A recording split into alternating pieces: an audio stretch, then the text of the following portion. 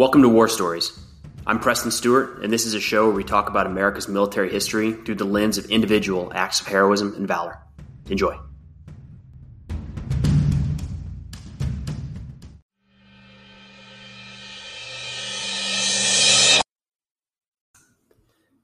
All right, today we have the story of Extortion 17. Extortion 17 is the call sign for an Army Chinook helicopter, CH-47. It's a big transport cargo helicopter, moves troops and items around the battlefield. And the reason we're going to talk about Extortion 17 is that on August 6, 2011, the helicopter was shot down over Afghanistan with 38 people on board, and all would be killed. That crew would include 31 American service members and 7 Afghan commandos. In turn, this event would mark the single deadliest event for U.S. forces in the war in Afghanistan. So we're going to walk through the overall event, and then there's actually a little bit of, I was going to say controversy, but I think maybe conspiracy is the better way to say it. I'm going to dabble into that a little bit, but you're going to get my take throughout because I'm going to kind of tie in how some of these things would have happened. And I think in doing so is probably making my stance of how I believe this took shape. So on August 5th, the evening of August 5th, there were helicopters taking U.S. Army Rangers on a raid in Wardak province, Afghanistan. Wardak is a little southwest of Kabul.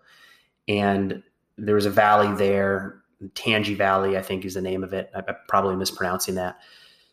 But there were some Taliban cells, certainly a Taliban leader in that area, that the Army Rangers were tasked with going to kill or capture.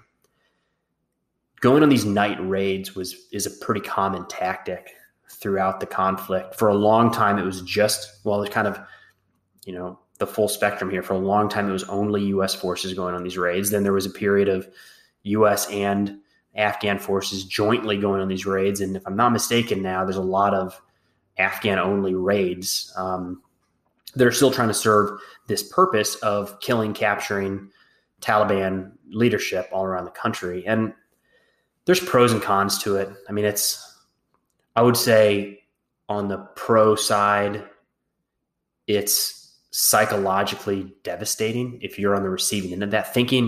You never know when it's going to come. So think every night you go to bed not knowing if you're going to be awoken at 1 a.m. to helicopters outside and men coming in to capture you. That would add to the stress level. The other side of that, though, is rarely is the compound or the building or the village 100% hostile Taliban fighters. So as terrifying as that would be if you're the target, what if you're not the target? What if it's your dad or your brother or your son? I think, and it's been debated, I'm not the first person to bring this up, but I think the use of the nighttime raid has a lot of positives, but it's not exclusively positive. You run the risk of maybe alienating U.S. forces or Afghan forces or coalition forces as well in the minds of the people that are there. Whether or not there's any actual damage or casualties, just you don't want anybody kicking your door in at 2 a.m, especially a stranger that doesn't speak your language from around the world, right? So nighttime raids, but it's still a very heavily used tactic. And for parts of the war in Afghanistan, this was happening, multiple times at night. So this is not like once a week there's going to be a raid that happens. Around the country, multiple per night. So again, let's look at the positive side of this. If you're a Taliban leader, it's kind of telling you there's no safe time. When we get a drop on you, we're coming. That's the type of mission that's taking place on August 5th, 2011. So the Army Rangers, about a platoon's worth of Rangers, 40, 50-ish on the ground, are assaulting this building. And as they near the building, people from within the building, I was going to say enemy fighters, but let's just go with people. People disperse, which, sure, why not, right? There's people coming at your building with guns. It's not crazy for innocent or guilty to get off running out of there. And as they do so, there's assets overhead that are keeping an eye on this. There might be unmanned aerial vehicles. You might have Predators, Reapers, Shadows. There are helicopters. There might be fixed wing support. And to a degree, they're kind of keeping an eye on it. But remember, everybody kind of looks the same, or, it's hard to tell who a hostile fighter would be on the ground when they're just moving versus anything else. And the aircraft are trying to keep an eye on this. They're doing a good job, but it's a lot to keep tabs of. So they're watching these different groups, but they see this one group that kind of starts to pick up like a snowball effect a little bit. People are coming to that group to join it and move on. And it looks like indications point to the target of the raid might be in this group. So he's not in the building anymore, or at least they don't think so. So as the Rangers are continuing their clearance and arresting the people inside, maybe looking for information that they can exploit against this Taliban group, the aerial assets think, hey, our guy might be over here. He might be in this area. It's not right around the corner. It's not the next building over. It's a little ways away. So what the commander of the overall mission decides is, hey, rather than splitting this Ranger force that's on the scene, why don't we just tap into our quick reaction force, get them to interdict, pick up this Taliban leader, or at least we believe he's in this cell. Let's go do that. So to do that, he calls on this group that's at a nearby American base. The group is made up of Navy SEALs, and then they've got some attached Air Force or some airmen from the 24th Special Tactics Squadron. So like combat controllers and JTACs. And they also have a group of Afghan commandos working with them. There's a dog handler, a military working dog, and that group is set aside for as a quick reaction force, however they might be utilized. It's a common thing in military operations to have somebody on standby. There's variations of this.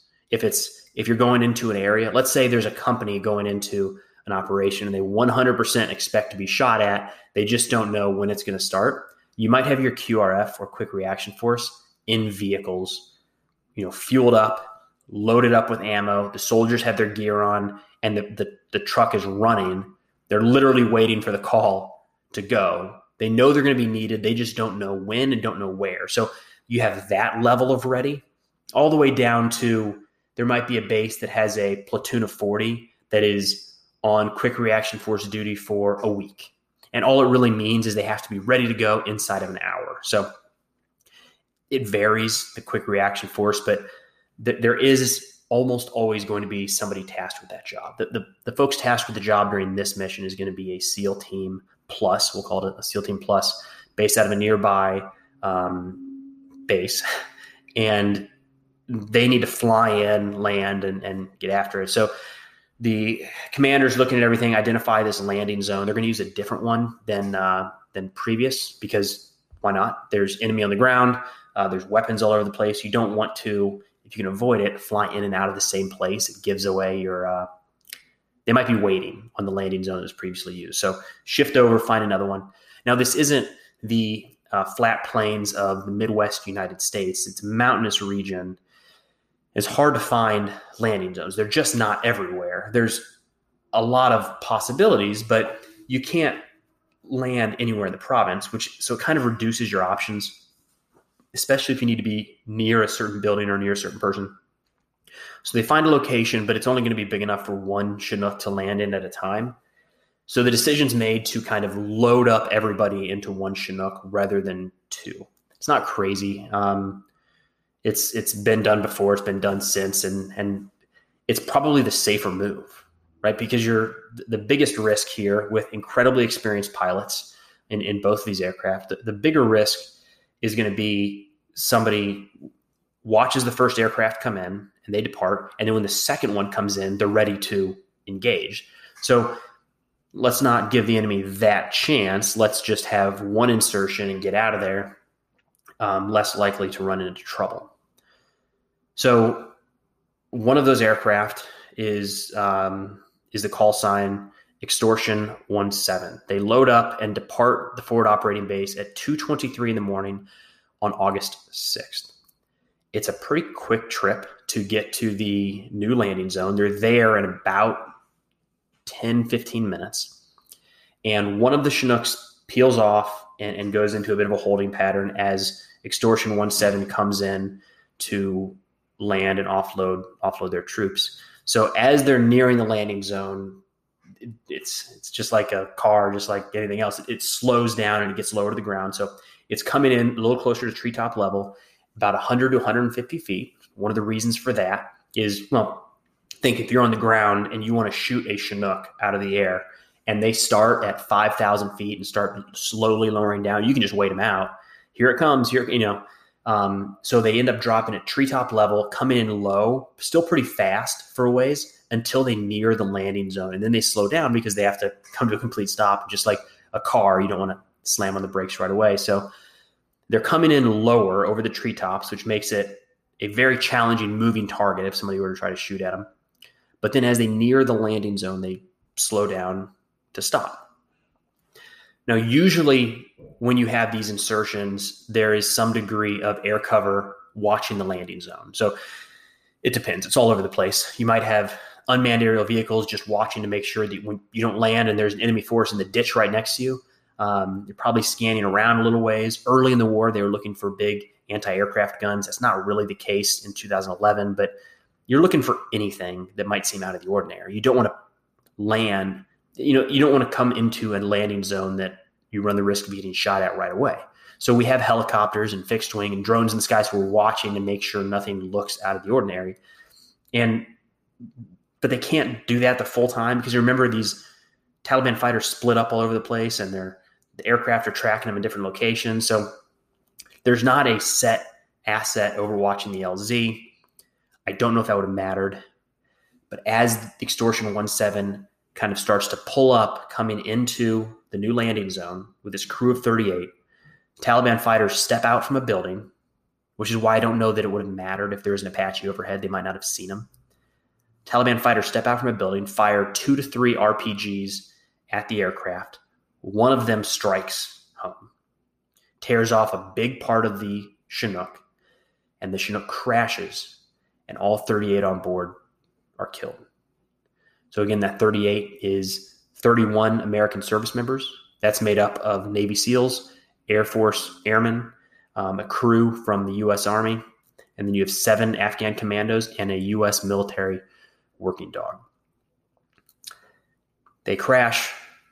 The crash is radioed up.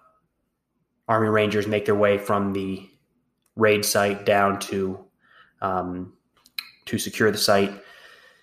And there were additional pathfinders brought in to help with recovery. There wasn't a lot of recovery to be had, but they were able to, of course, recover all of the bodies and bring those home. But that would end up being the deadliest single event in the war in Afghanistan. So 31 Americans killed in that action. And it's a sad day. It's a terrible day. The controversy, or maybe we'll go with conspiracy as the term that comes out of this, is that it was a SEAL team. It was a SEAL team out of their Naval Special Warfare Development Group, so also referred to as SEAL Team 6.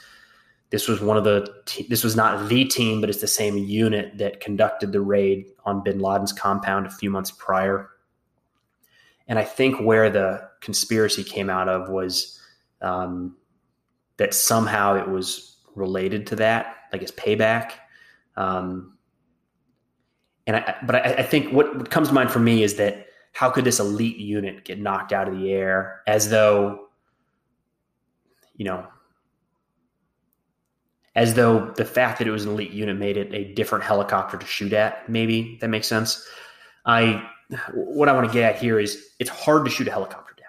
I don't believe that the Taliban could have been doing this for the last 20 years and they just decided in 2011, like maybe we ought to get back to this practice of knocking Chinooks out of the air. They've done it in the past, but I don't think that's something that they weren't doing that they could do. But we talked about these raids happening often.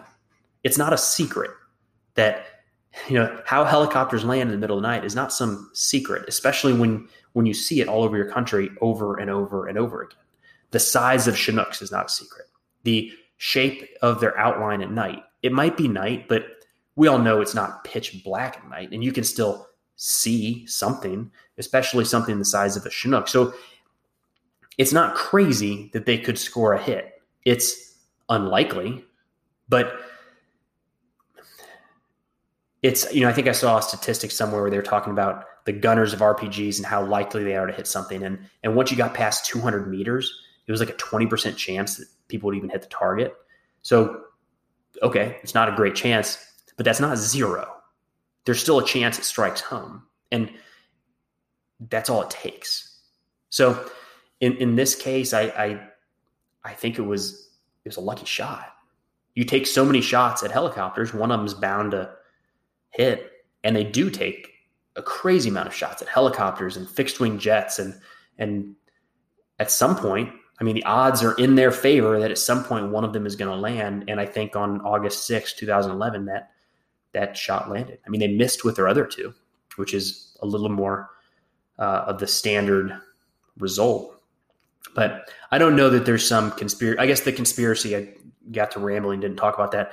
Conspiracy was that maybe it was a reaction to getting bin Laden, and somehow the Afghan government tipped off the Taliban so they could do this. And I'm not even sure. First off, again, there's only so many landing zones in any area. So if you just protect those landing zones, you're going to have a shot at a helicopter. That's well known across Afghanistan. And you can hear the helicopter coming from a ways away. But even if somebody told them, hey, that bird is going to land right here at this time, it still would take a crazy lucky shot to make that work.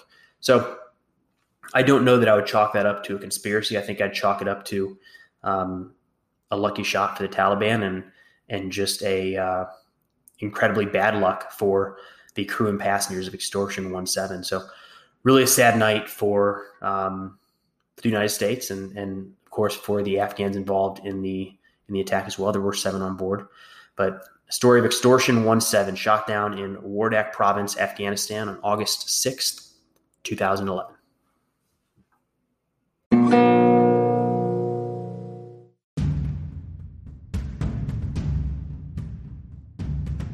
Hey, thanks for listening to War Stories. If you get a chance, it'd mean an awful lot if you could head over to Apple or Spotify or wherever you listen to your podcast and leave a review. It helps others to find the show. But thanks again for listening. We'll see you next time.